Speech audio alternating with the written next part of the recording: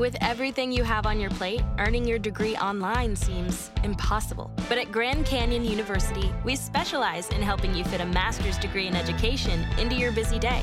Your graduation team, led by your own GCU counselor, provides you with the personal support you need to succeed. Achieve your goals with a plan and team behind you. Find your purpose at Grand Canyon University. Visit gcu.edu. And with that breaking news is John Solomon, intrepid investigative reporter extraordinaire of justthenews.com. That's justthenews.com. Tell us all about this breaking news, the judge ordering the release of the redacted Mar-a-Lago affidavit.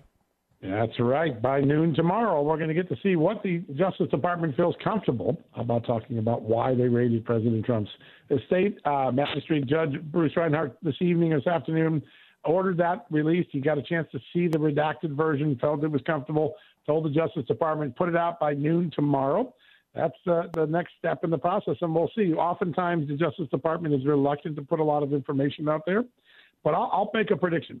I think there's been a series of leaks in the New York Times and Washington Post designed to get things into the public realm so that they can tell the judge, oh, we can release that part, we can release that part. I think we'll see some affirmation of some of the things that have been in the New York Times and Washington Post and as official leaks from the Justice Department as part of that. And I don't think it'll move the story much further than that.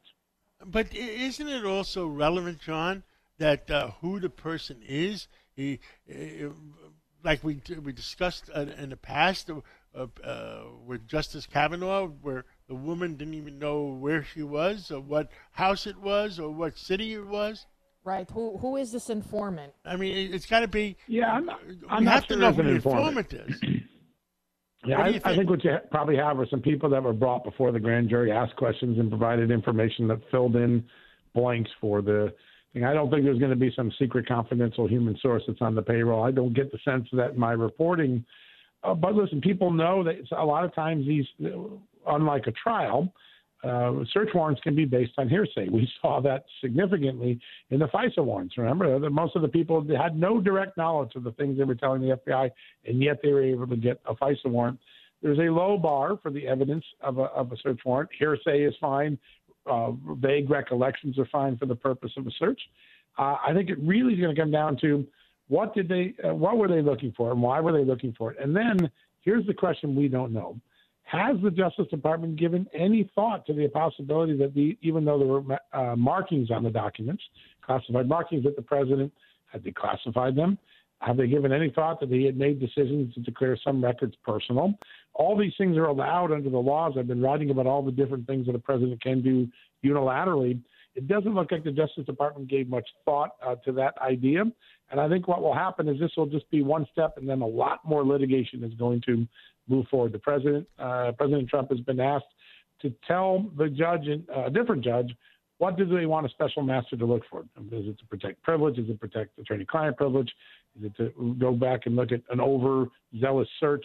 We're going to find out what the Trump people want to do as well, and we're in for a long legal haul now. This is going to be a long battle.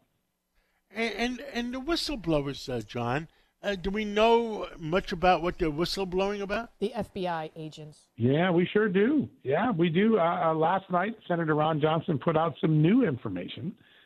First time we've been hearing a lot about efforts to thwart the Hunter Biden investigation inside the FBI. By the way, during the 2020 election, not unlike what I experienced when I was at the Hill and they were trying to stop people from picking up or trusting my stories. The Biden administration or Biden team attacked that. Then they attacked the laptop when it came out. Well, what we now know is there's a senior whistleblower inside the FBI who reveals that the leadership of the FBI instructed FBI agents not to investigate the Hunter Biden laptop. They were instructed, don't look at that. Not even whether it was legitimate or not. It didn't come down to legitimacy. It was like, we're not doing this in an election. That's not the way the FBI should be thinking. The FBI should be thinking, is there a crime? Is there a need here? Is there intelligence?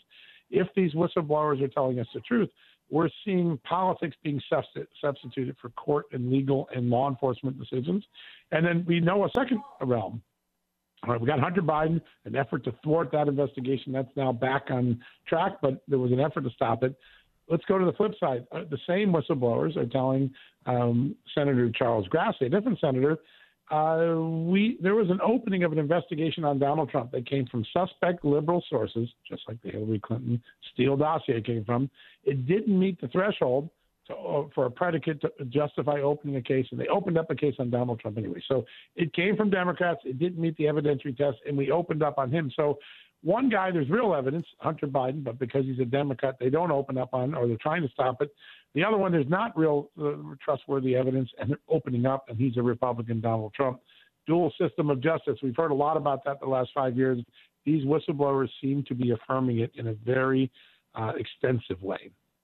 President Biden was very adamant yesterday when he was questioned whether or not he gave the go or if he even knew about the Trump raid. And he said, I did not know. I didn't know anything.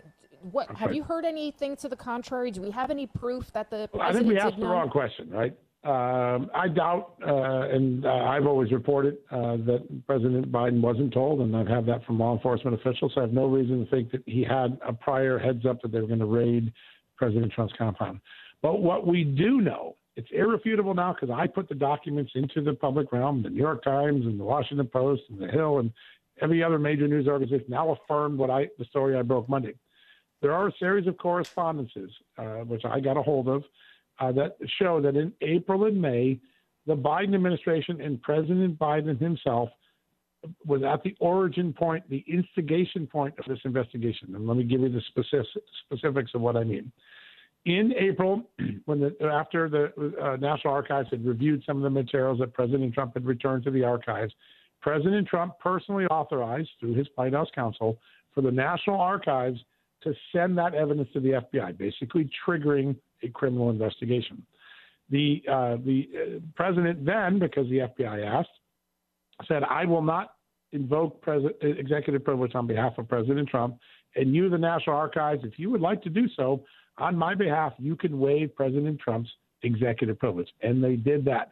In that small window, Joe Biden had two significant impacts on the future of his opposition party leader, of the man who's likely to run against him in 2024. First, he helped initiate a criminal investigation by transmitting the documents, and then he helped take away one of the main legal defenses or legal challenges that President Trump might use to contest the FBI coming in and just taking and looking and rifling through his records. That is irrefutable. And the question was asked wrong yesterday.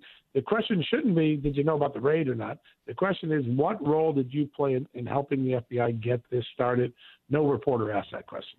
Well, thank you so much, John Solomon. Again, that's John Solomon of justthenews.com. Thank you for all that you do.